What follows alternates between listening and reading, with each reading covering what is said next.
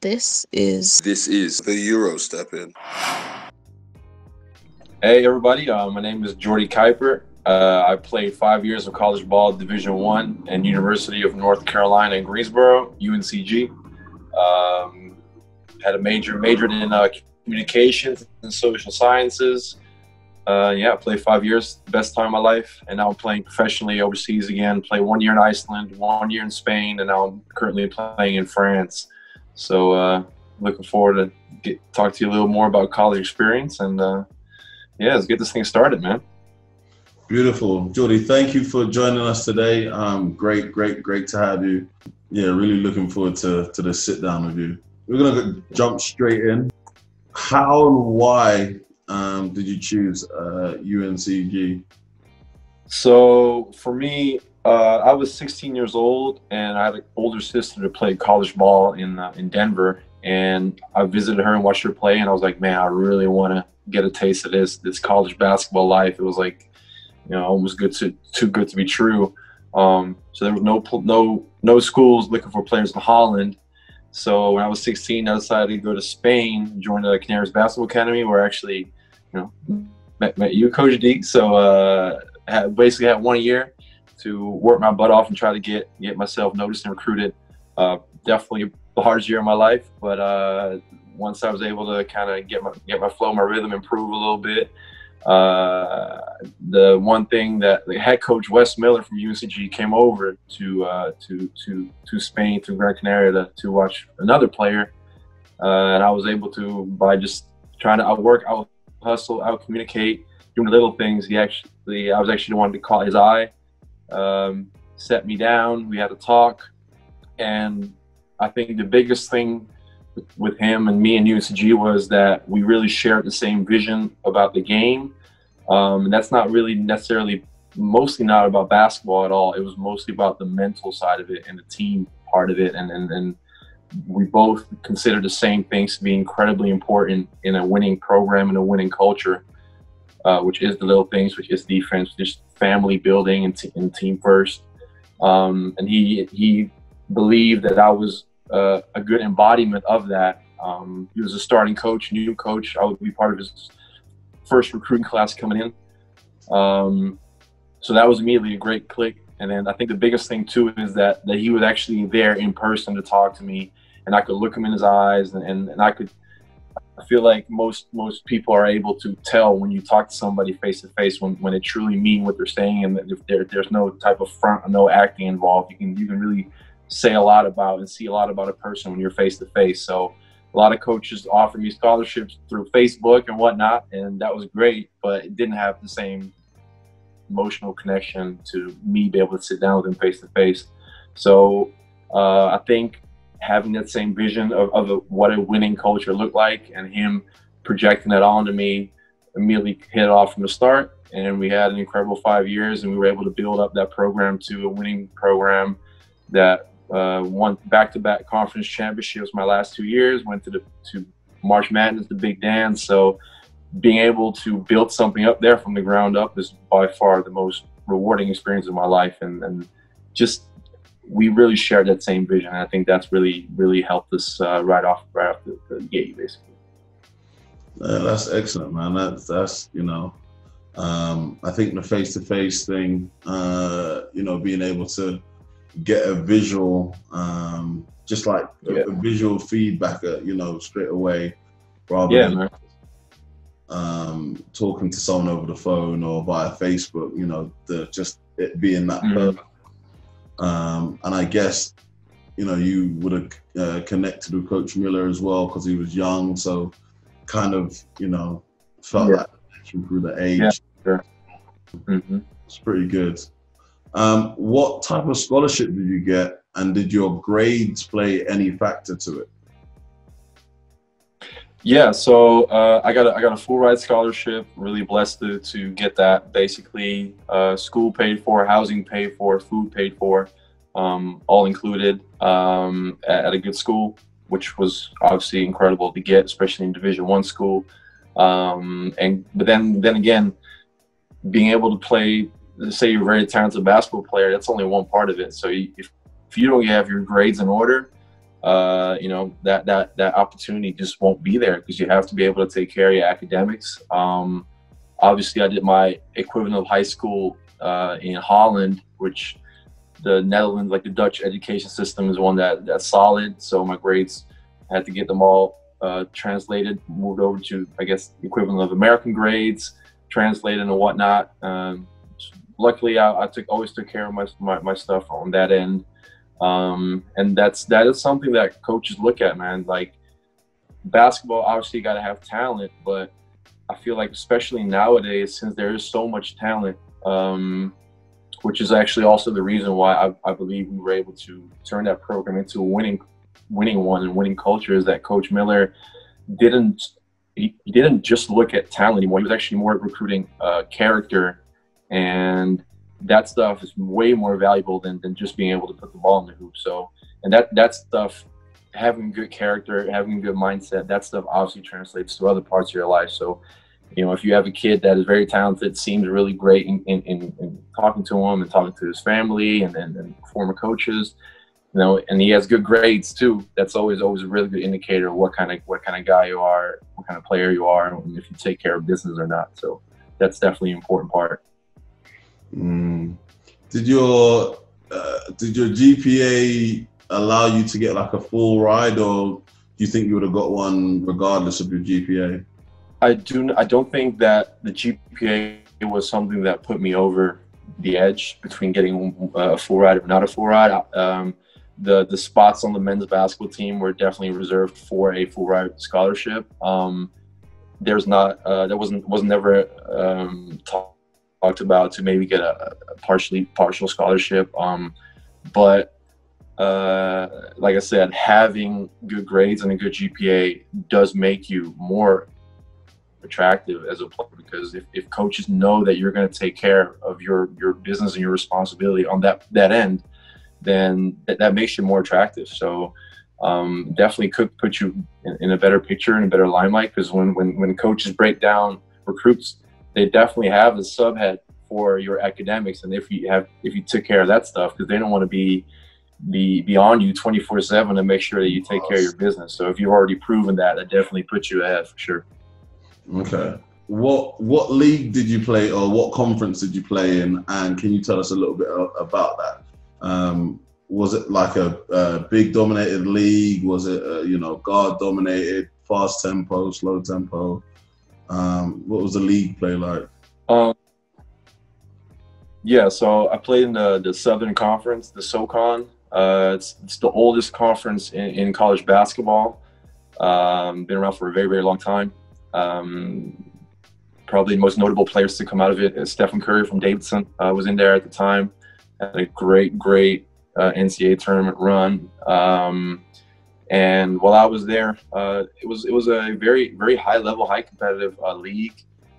Very talented bigs, size, but also it's very all-rounded league. There's some conferences that are very, very big dominated, but this was really all about all-around team play and very competitive. So obviously you'll play against the same teams several times a year. So once you get to conference play and conference tournament play, it's just all about finding little advantages, and whatever team is the most cohesive, especially on the defensive end, was what would always make the difference in our league. And we were able to take some big steps from year to year.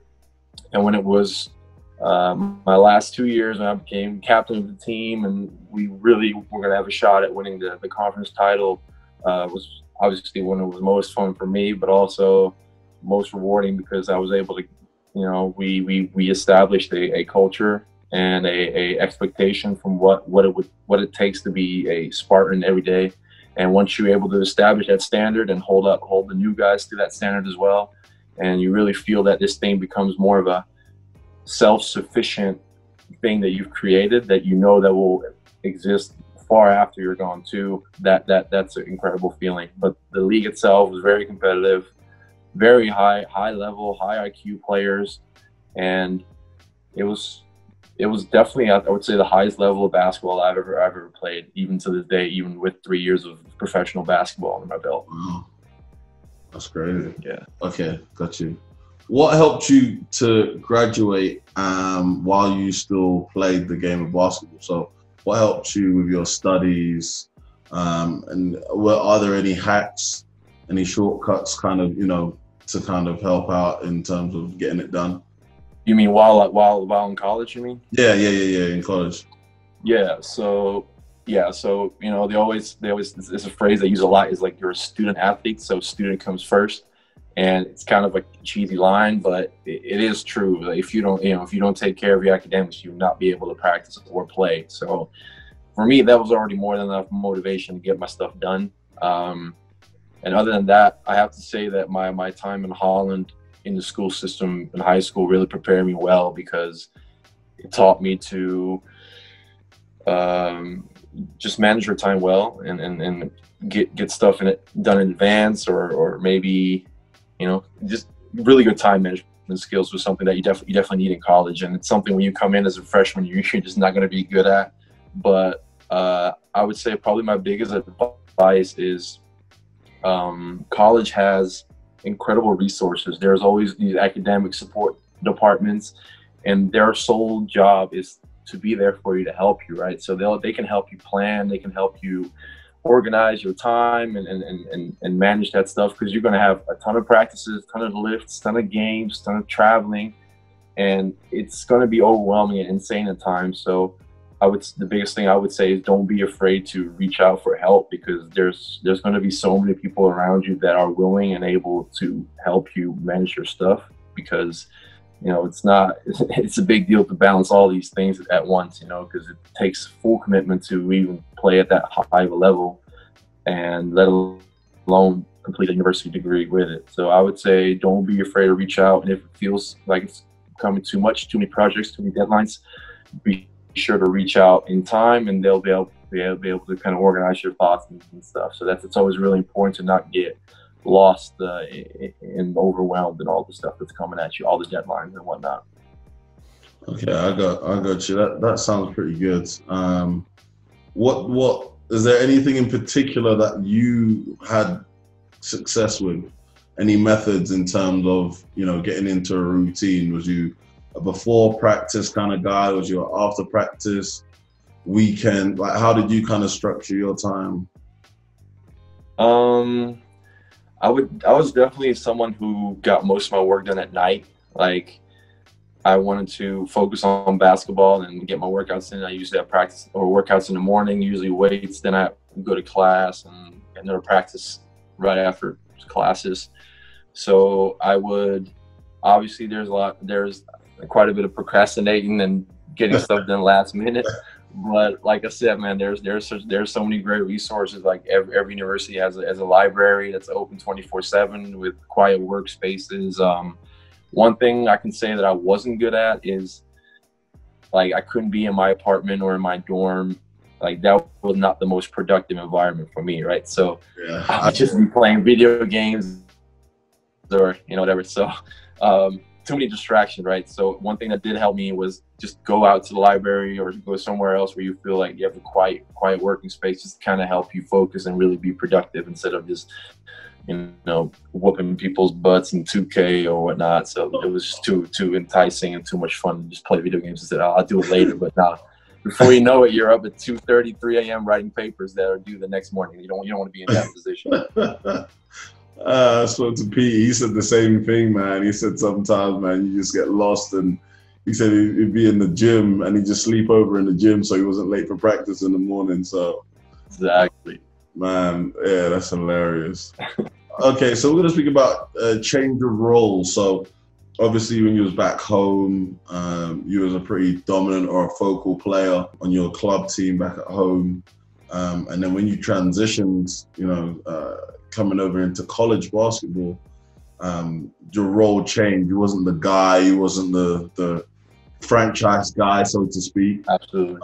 How did you deal with that? How did that work for you? How did you deal with that adjustment period of, I don't want to say like the king of the castle, but from a league guy to now a role player? Well, it's you start at the bottom of the totem pole, man.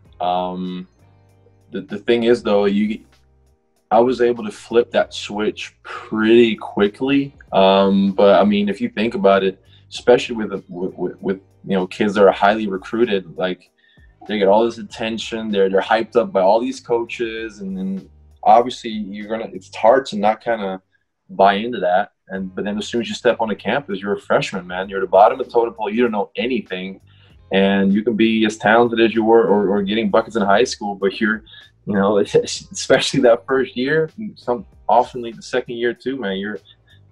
It's rough. But I think one of the things that helped me is that like there actually is such a huge leap between high school basketball, or equivalent of club basketball, and college basketball, is that you're going to be so overwhelmed with the speed, with the physicality, with all the systems being thrown at you, all the defensive schemes, that you cannot. The only way for you to succeed in that environment is you're just getting thrown in with the sharks right away, and they do that on purpose. Which in my later years in college was my favorite part, was just seeing all these freshmen there thinking they're all that, and they're coming in.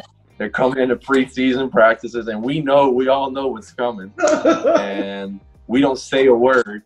And the coach just goes, "All right, guys, here we go," and he just calls out all this stuff that's just like they don't even know what hit them, and they're just at the end of practice, they're just laying down there like, "What in the world just happened?" But what I was gonna say is like there's just the only way for you to succeed in that environment is to humble yourself, is to open yourself up to criticism, and just because you want to figure it out as soon as possible. And you cannot do that if you continue on in that stubborn, "Oh, I'm all this, I'm supposed to be." You don't deserve anything. You don't deserve a minute on the court. You got to start at the bottom of the totem pole. You got to earn every single thing that comes your way.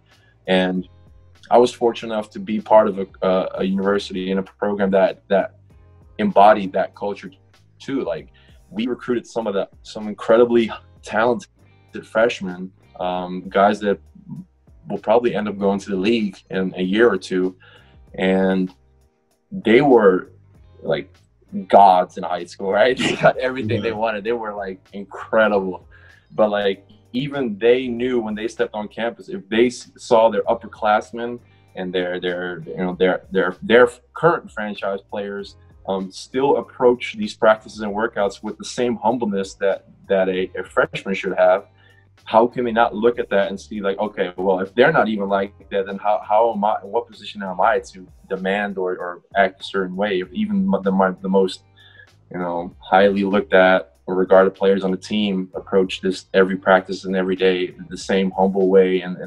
eager way that I should. So like it's kind of those things where you should try to establish that in a culture, as a team, as a program, but you should definitely come in eager to learn, open, and humble if you want to be a successful long-term college basketball player.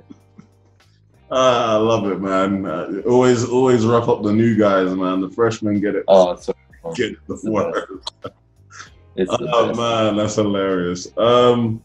With the knowledge you have now, if you could redo 3 things to start your college career, what will those 3 things be?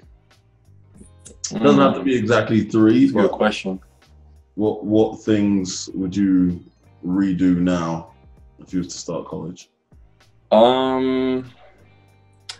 Well, so there's this thing that a lot of people say, and I agree with it, is that like every year in college goes by faster, right? And then when you tell freshmen that, they're like, there's no way, because this season's flying by.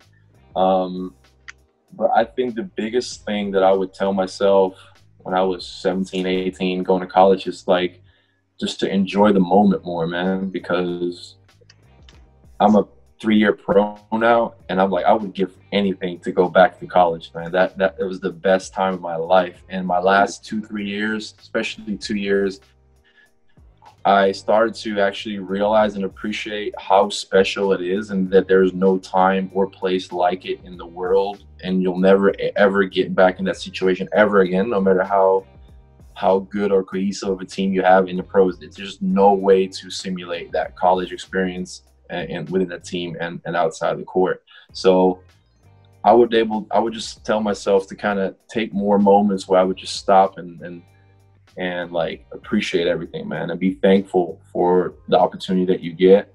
And instead of, I was just stressed a lot and like overthinking things, and like I want to be good, I don't want to make mistakes, I don't want to do this, but like in that you're kind of so obsessed with what's ahead that you're not enjoying the present. And I think that's something that a lot of freshmen, I told all the freshmen after my later years too, like just enjoy the moment, and you're only going to be a freshman once, and after that you blink a couple times and you're graduating. So really live in the moment and just take every day as a learning experience. And college is the time you not only develop as a basketball player, prepare for whatever is next with basketball, but it's like really for me, the most important years of my life as becoming a man and learning about yourself. And that's an experience that I wish everybody could have, and really wish they could enjoy to the fullest.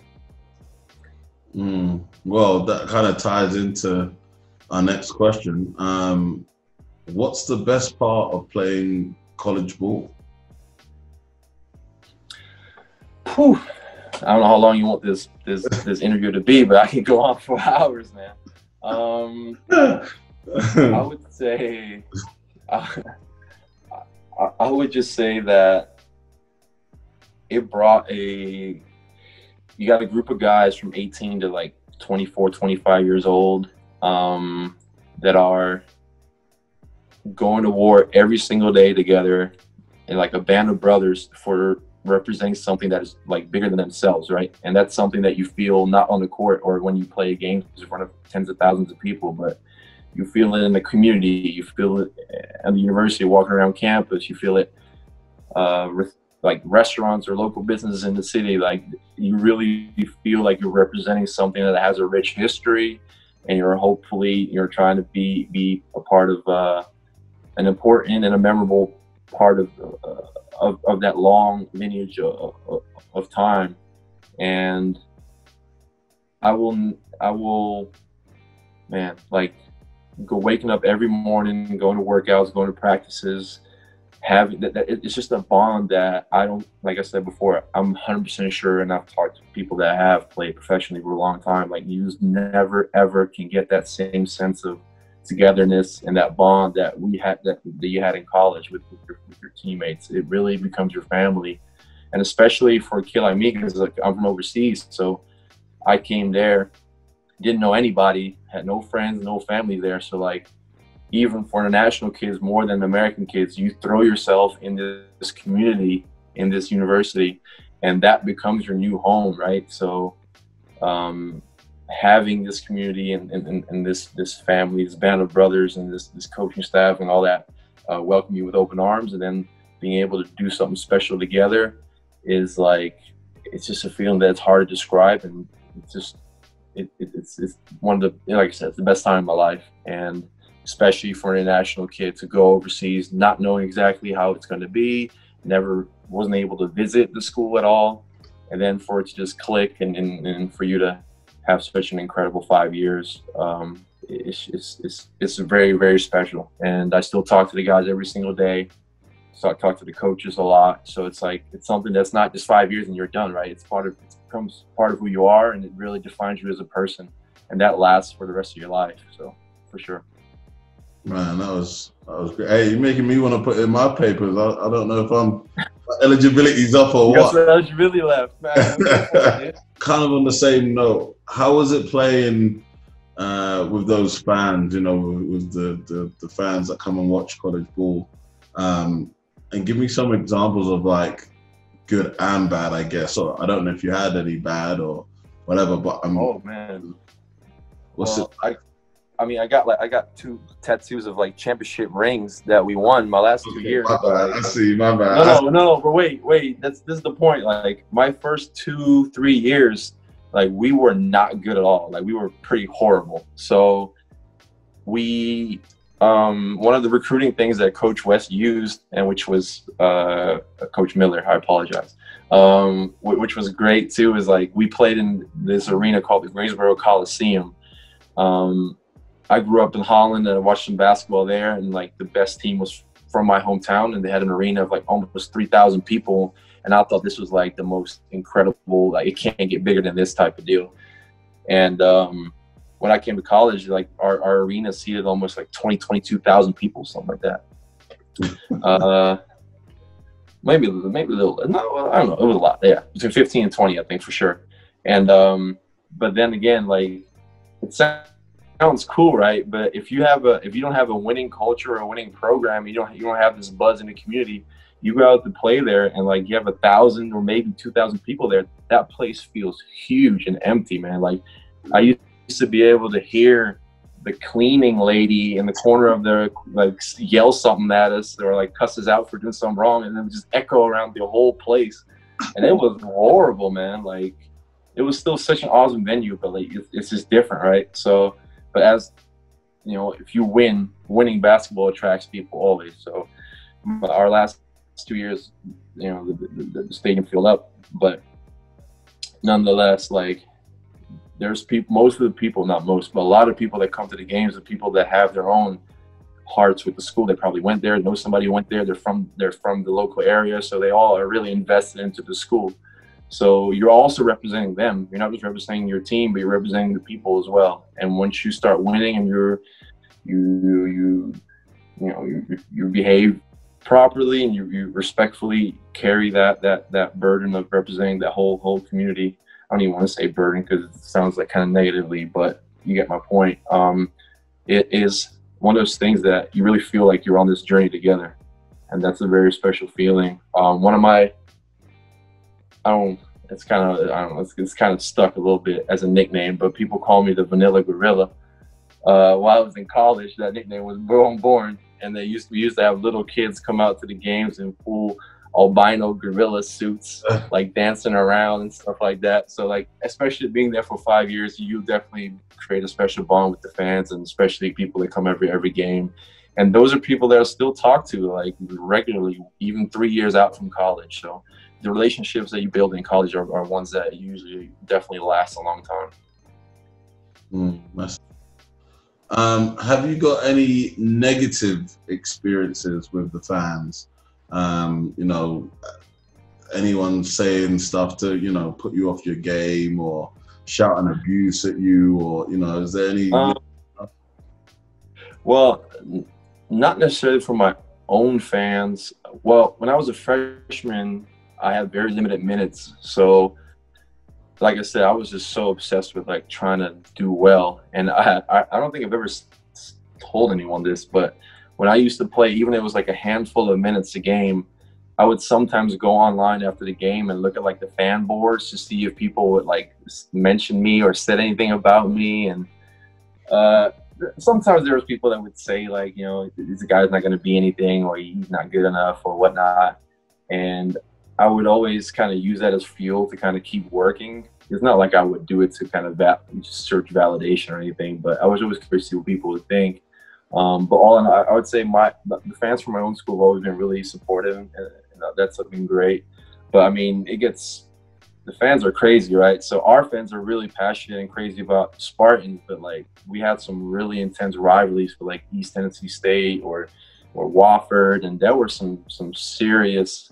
I don't want to. Hatred might be a big word, but it's getting pretty close, especially not just amongst fans, but like that. The rivalries were so much fun because it would start days and days before. Or I would, slander on social media.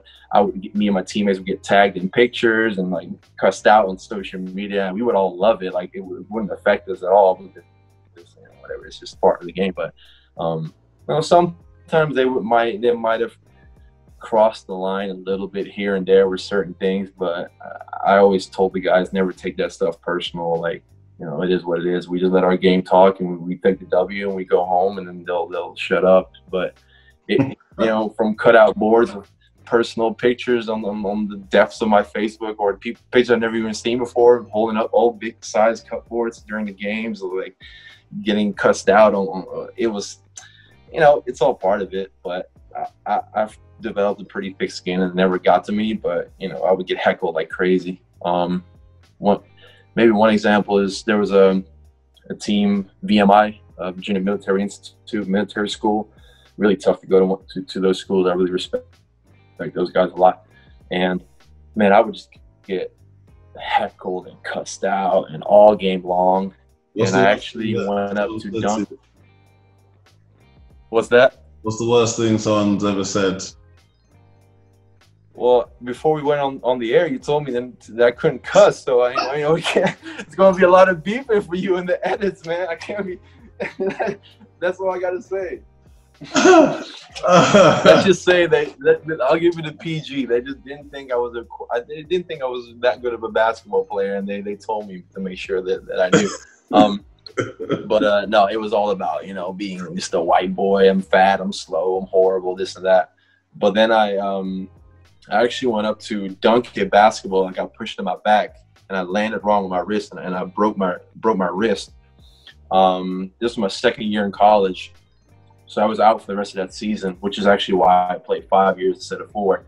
And actually, from that point on, there was a game away, which is it's a rough place to play. It's rowdy, but I love those kinds of environments. But I couldn't play, and like halfway through the game, out of nowhere, this chant started, and they were all chanting like, "We want Jordy!" Like they were actually like kind of supported, like because you kind of go back and forth with each other. So you, especially when you're there for a long time, you actually get a bond with them as well.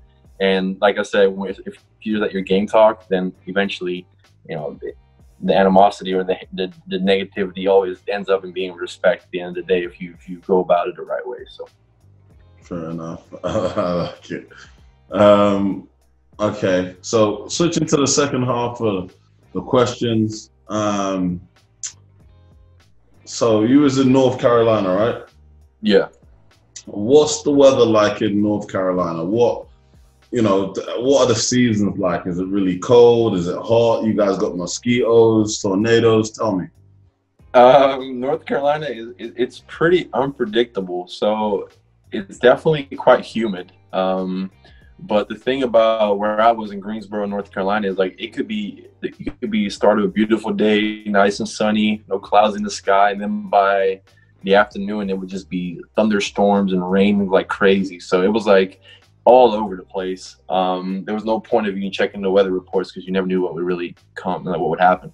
But coming from Holland, where it was always kind of chilly and rained a lot, it was the summers were really hot in North Carolina. The one thing that was probably the biggest weather-related thing there was like in the winter, if the weather report from the day before would say there was like a 10% chance of snow, everybody would lose their minds because they were not ready to handle any type of snow or ice or on the roads or whatnot. So the main roads would get like salted out with the salt trucks. But every other road was just slippery as hell and dangerous. And like there was like a stretch of like a week or 2 weeks in the wintertime where it was predicted to be like minus almost throughout the whole week, like -5 degrees Celsius or something. And they closed the schools just because of the cold. Like, because they were just so worried about like people getting in accidents just from like slippery roads. And I'm like, I grew up in Holland. I was riding my bike within like 10-15 centimeters of snow, riding my bike to school every day. I never had a snow day in my life. So that was definitely something. But yeah, North Carolina, it gets extreme. We had some tornado warnings here and there, nothing too crazy, but it was hot summers, dry, humid, but America got air conditioning everywhere, so you never have to worry about, being hot inside because every single building you can think of has AC units. So. Okay. So yeah, make sure you take an umbrella with you when you got your shorts and flip flops on, huh? Yeah, damn right. Okay. What's the time difference between Holland and North Carolina? It's 6 hours. So. Eastern time. So right now, Holland is 6 hours ahead. So let's say right now it's 7:30. It's about 7:30 p.m. here. I mean, it's like 1:30 in North Carolina. So whenever I go to bed here and I'm sleeping, I wake up in the morning at like 8 or 9. My phone would be blown up with messages from all my American friends that are, hitting me up through the night during their nighttime and all the group chats with my former teammates and whatnot. So I always got some catching up to do. I even wake up a little earlier just to make sure I catch up on all my American stuff. Traveling over or to and from, how did you deal with the jet lag? Did you feel it? Was it bad, or how did you kind of deal with that? So the biggest thing for me is going from Europe to the States was never that big of an issue for me. The biggest thing for me was like as soon as you get there, make sure that you immediately just adopt the time and live by it. So like, especially with eating on time, and like, even though we might be, the first days it was going to be a little tricky, make sure you probably have to stay up a little bit to get back in that time. As soon as you're on it on day one, you're good to go. But going from the US to Europe was horrible, man. It was bad because I would usually end up landing pretty early local time in Holland. And that would mean that, you would have to stay up to catch on to the European time again. And you're landing at like 8 or 9 a.m. If you go to sleep at like 2 or 3 and you wake up at 7, you're screwed. Your whole schedule's messed up. So you would have to force yourself to stay up. So that was always really rough. But then again, if I were to go home, it's because of summer break, right? So I don't have to be ready for practice or workouts the next day. So I had my time to kind of adjust. But I never had any trouble with going from Europe to the U.S., but always going from U.S. to Europe was the one that really got me. And I've heard from several others that's always usually the case. Yeah, we've heard that a bit. What's the must-see destination in North Carolina? If I just booked my ticket and I said, "Hey Jay, where have I got to go?" What's the hot spot in North Carolina? Sheesh, North Carolina, it's a big state, man. There's Well, where you I don't know. I mean, Greensboro. Yeah, so Greensboro probably doesn't have a lot of crazy sightseeing things, but one of the things that I love about the area that I was at is that it has such a rich history of college basketball. So like, UNC, University of North Carolina is right there.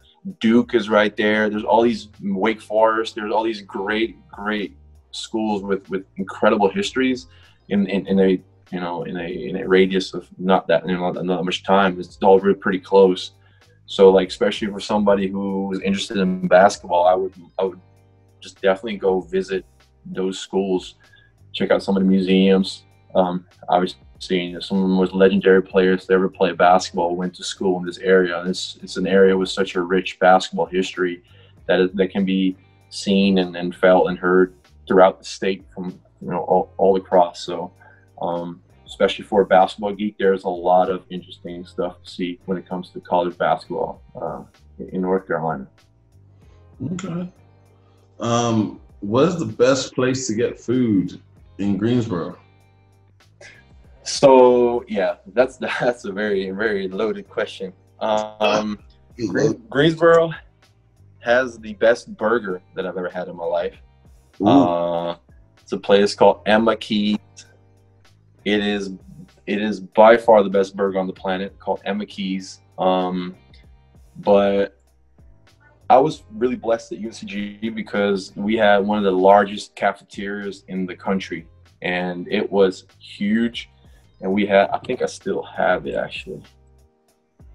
Yeah. Oh yeah, I'll definitely never get rid of this. So we had Spartan cards. Okay. Every time you would want to go into the caf, you use one swipe, and you have a certain amount of swipes per week. And basketball players have unlimited swipes. And you can tell this bad boy is worn out. So like, that's basically all you can eat food. And then if you can make me happy one thing, it's all you can eat food. So they have the Asian cuisine, they had Italian pasta, they had everything, and that was a really, really nice place to eat. So I spent a lot of time there. And then probably one of the things I miss most about American food, even though it's not typical North Carolina, I love Chipotle, man. Chipotle is my favorite. I could always go pick up a bowl, get some protein in there. That was my go-to. So I definitely miss that. Definitely hole in the market for somebody to fill in Holland to get some Chipotles going. That would make a living, millions of dollars, with that franchise opening up there. So. Well, that's something for you to invest in I might have to. I might have to.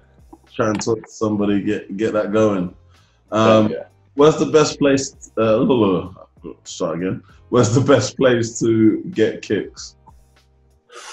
Ooh, there's a in Greensboro. There's a mall, Four Seasons Mall. They got some good spots in there. The thing for me is that I'm a big guy, so it's hard for me to get my sizes. So I would always go online and order through there. But locally in Greensboro, there's a couple of really good sneaker spots at the mall, at Four Seasons Mall. And usually they're able to kind of hook you up with some prices too if you're a student athlete. Do not actually tell anybody that I said that, because that's NCAA violations. But that's the price is for everybody. Everybody gets a discount. Doesn't matter if you're a basketball player. It was the connection that messed up. That's why I said right away. Next question, D. What's up?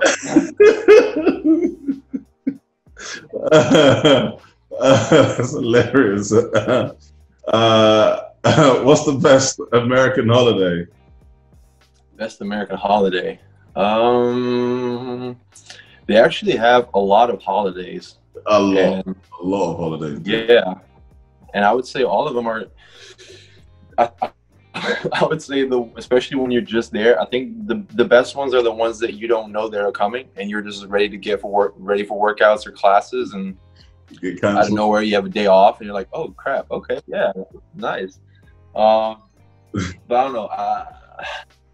There's a lot of them. I would say Christmas probably, because even though we have it over here as well, Christmas is a huge deal over there, and it's just like the movies, man. They go all out, and it's impossible to be in the U.S. around Christmas time and not get all caught up in the Christmas feels, man. It's an awesome holiday, and especially to want to celebrate it in America, it's really cool. Okay, I feel you. I'm surprised it's not Thanksgiving, especially you made the deal about the card swiping, for the food. I thought Thanksgiving would have been a easy layup. Man, I've been away from the U.S. for 3 years now, and that's how long it's been. But when it comes to food, there's no better holiday, man. They go all out with the food when it comes to Thanksgiving. Those meals have had me full for the whole week after that, for sure. It was incredible food. Absolutely right. Containers to go plates full for weeks, huh?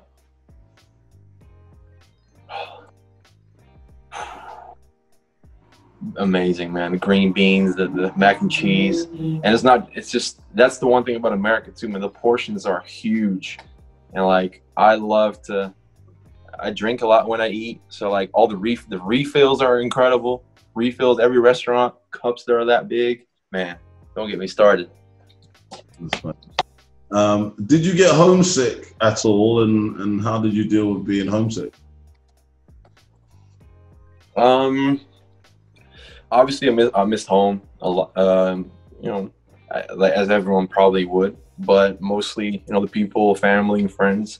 But I have to say that I had teammates that lived an hour away or 2 hours away from home, and I would see them get so homesick, and I would always kind of I would think to myself I'm from overseas, but I don't really feel that homesick. How are you?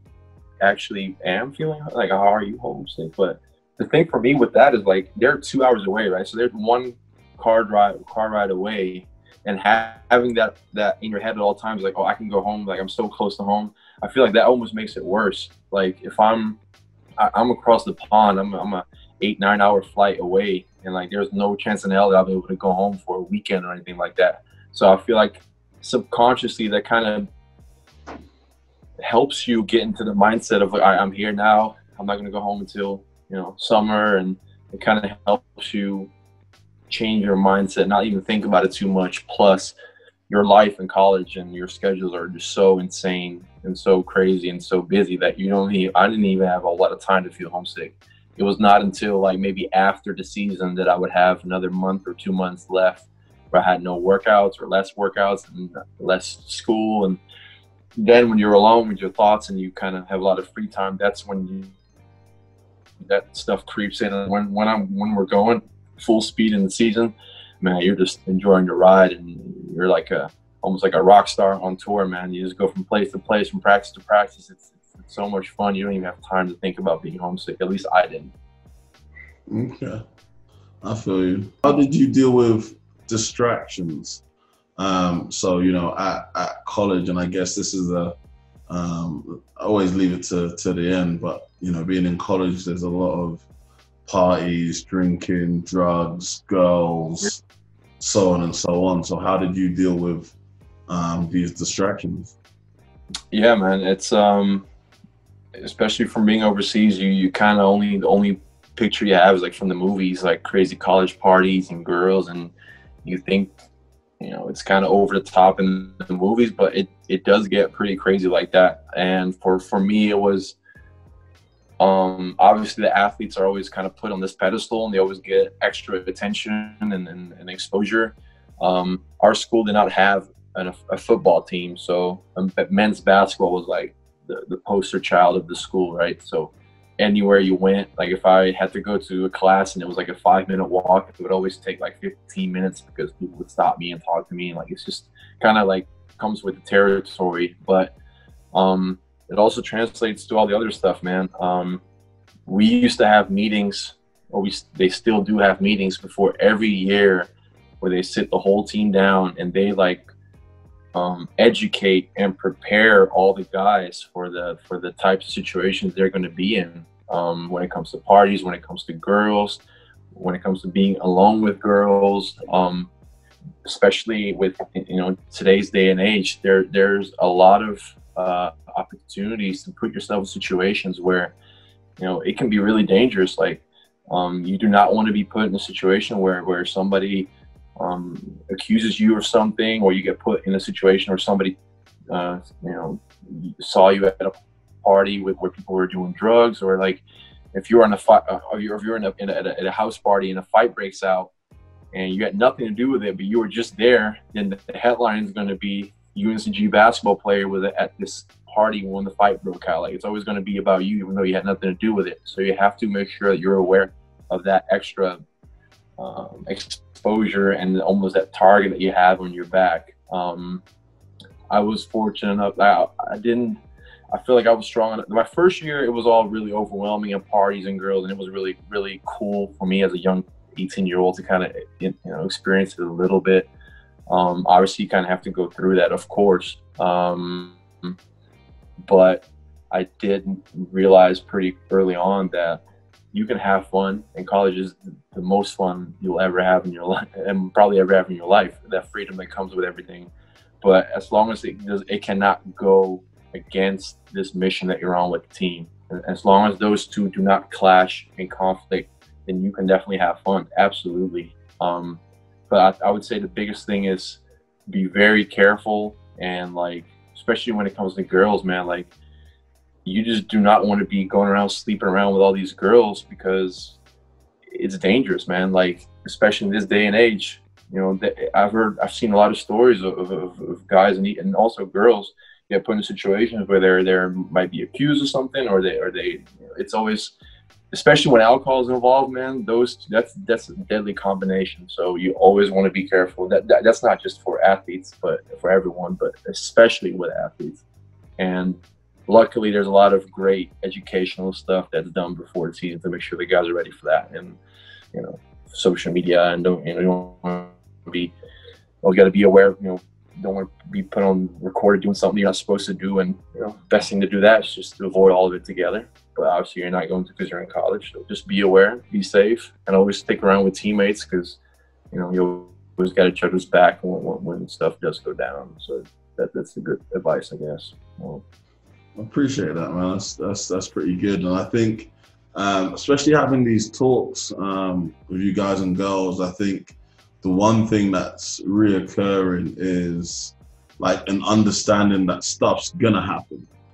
Do you know what I mean? You're gonna go out and you're gonna explore, yeah, and you're gonna come across these instances. It doesn't make you, it's not unnatural to be asked to drink when you're underage, and it's not unnatural to be, you know, oh, let's go to this party, let's do this, let's try this.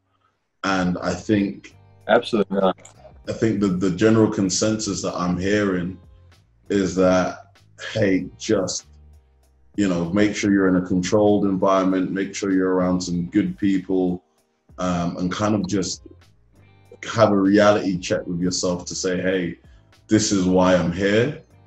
And, it should pan out most of the time, if not all of the time. So, yeah, I really do appreciate it. Yeah, man. So like exactly what you just said, man. Like the last thing you want to tell these kids is like, don't do this. Don't go to parties. Don't do this. Because when you're in college, like it's gonna, you have to go out and explore and discover yourself a little bit, to see where your limits are at, see how you respond to these situations. And like the best way to do it is to do it in a, like you said, a safe environment, right? So like that's one of the things, big differences between America and Europe. Obviously the drinking age in Europe is very low. When I was growing up, it was 16 years old, you could have like a beer and whatnot.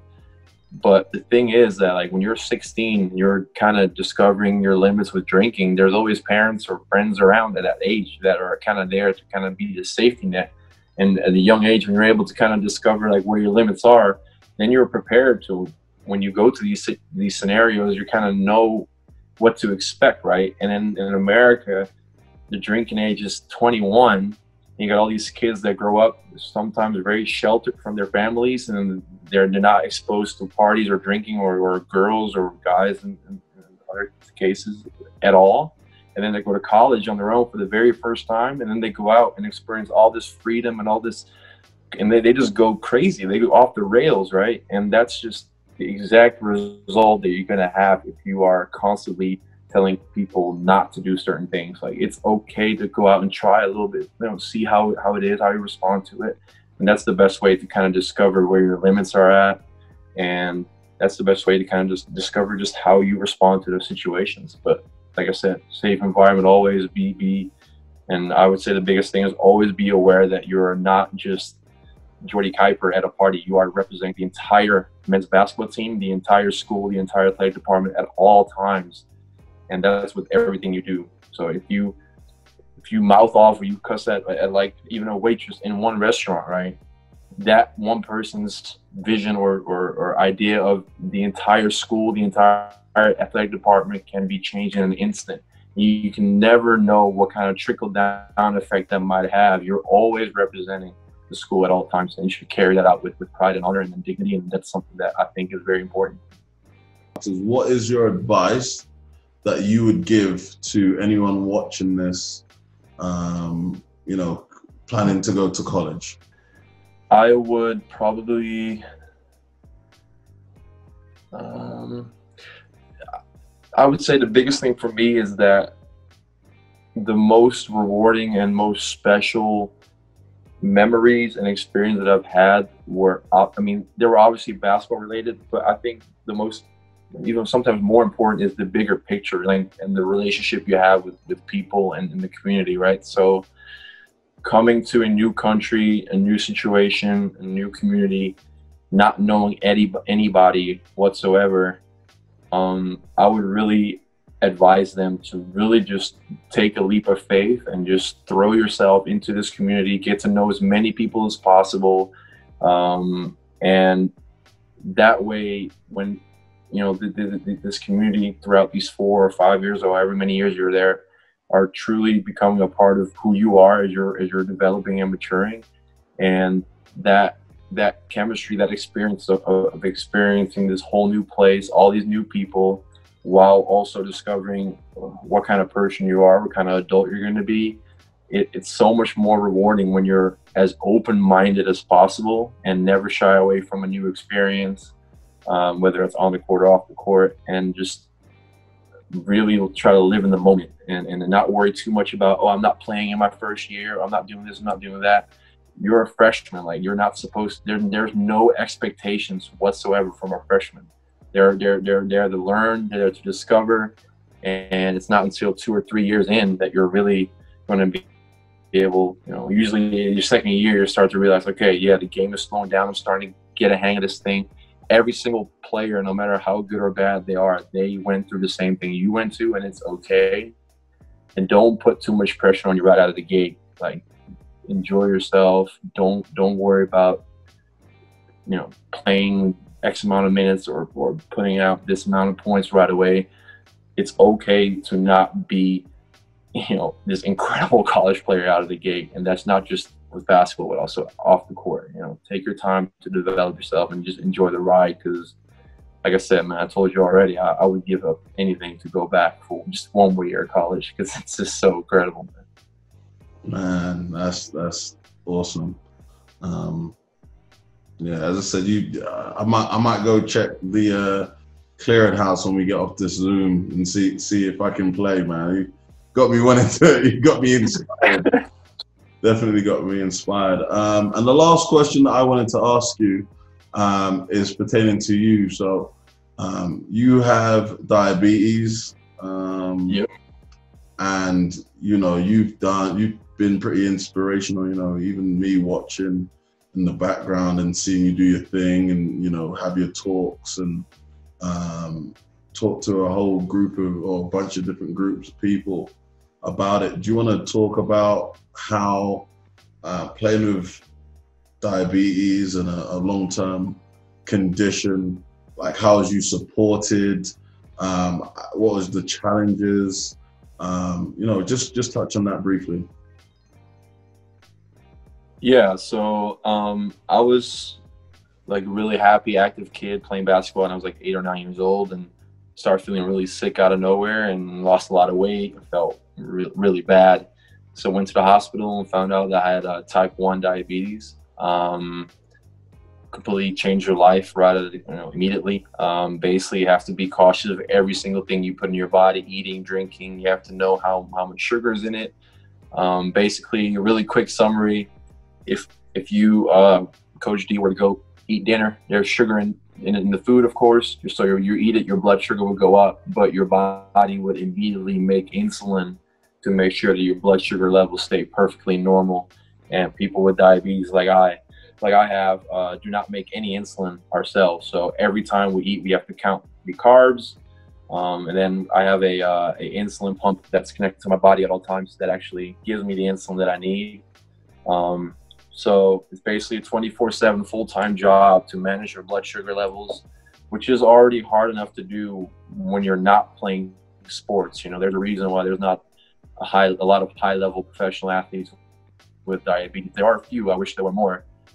Just takes a lot of hard work and dedication to kind of be on top of all that at all times. But I remember probably the most important thing for me was that as soon as I got the diagnosis as a little kid, first thing I asked my doctor was like, okay, this is all very overwhelming and kind of scary, but like, can I still play basketball? And he said, yeah, you can, but it's going to take a lot of hard work and a lot of sacrifice to make sure you're at the same level as all the other kids.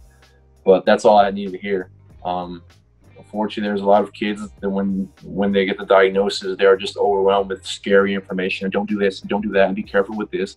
If that's the first thing you hear when you're a kid, and it's the first thing you hear as a family, that's the mindset you're going to have. And that's the mentality you're going to adopt. So I try to use my story as hopefully an inspiration to kind of show, like, hey, man, like you're diabetic, but you can do whatever you want. It doesn't have to be sports. It can be anything. Like, if you are willing to put the work in, like, it's not going to be perfect. Everyone makes mistakes. Everyone has bad days. Even I do. I never want to put out the picture that I'm like this perfect role model, because no one is. And I also think that's the beautiful thing about playing with diabetes, is that, like, I still learn so much from kids and families that I talk to. I talk to kids on a weekly basis that ask me questions. How do you do this? How do you do that? And they sometimes think that I'm this guru that has the magic, solution to everything, and I really don't. And I actually still pick up new things from these kids, talk to them, and that's the experience of exchanging experiences is something that's very, very special and rewarding. So I would just say that it has helped me and put me in perspective that, like, I've had some injuries. I had a minor knee surgery this summer. I've broken bones before, but every time I have a setback like that, I always realize, well, a broken bone or a sore sprained ligament, that's nothing compared to what I already played with and what I've already overcome with my diabetes. So it always kind of helps me, kind of take a step back and look at the bigger picture. And I'm like, no, man, I'm very blessed to already have so much awesome experiences on my resume, and all that I've achieved already with diabetes. It's all been wonderful, and I just try to hopefully be, even if it's just a little bit of an inspiration to people, to kind of show them like, hey man, like I can do this. You can definitely do whatever you want to do as well. So that's it. But like I said, don't want to make it seem like I've beaten or cracked the code or anything, because I still struggle every day as well. So that's definitely a big takeaway, that it's no one's perfect. It's still a 24/7 full-time job, but it's just one that is not impossible. So that's the biggest thing. Hey, appreciate it, man, and thank you for the talk. It's been amazing having you with us today, and you've said a lot of stuff for these parents, these families to take away. Sorry, the last thing I want to say is that, like, if anybody has any questions or anything about, I know they obviously got you to reach out to, but feel free to include my social media or my phone number, whatever it is. I'm also always available to help anybody go through this college process, because also the whole process of picking a school, or that whole recruiting process as well, it can be really overwhelming at times, and having somebody there to kind of been through it all had really helped me in the past too. So now don't feel free to tell whoever watches this to reach out if they do have any questions. I'm always here. Beautiful. Much appreciated, my guy. Yeah, man. No, my pleasure. I like that. Well, thanks all for watching the EuroStepping. I think it's a great opportunity to get a little more insider information on how this whole college thing works. And wish you all the best. This journey you're pursuing yourself, man, and good luck, and go get it done. This is the EuroStepping.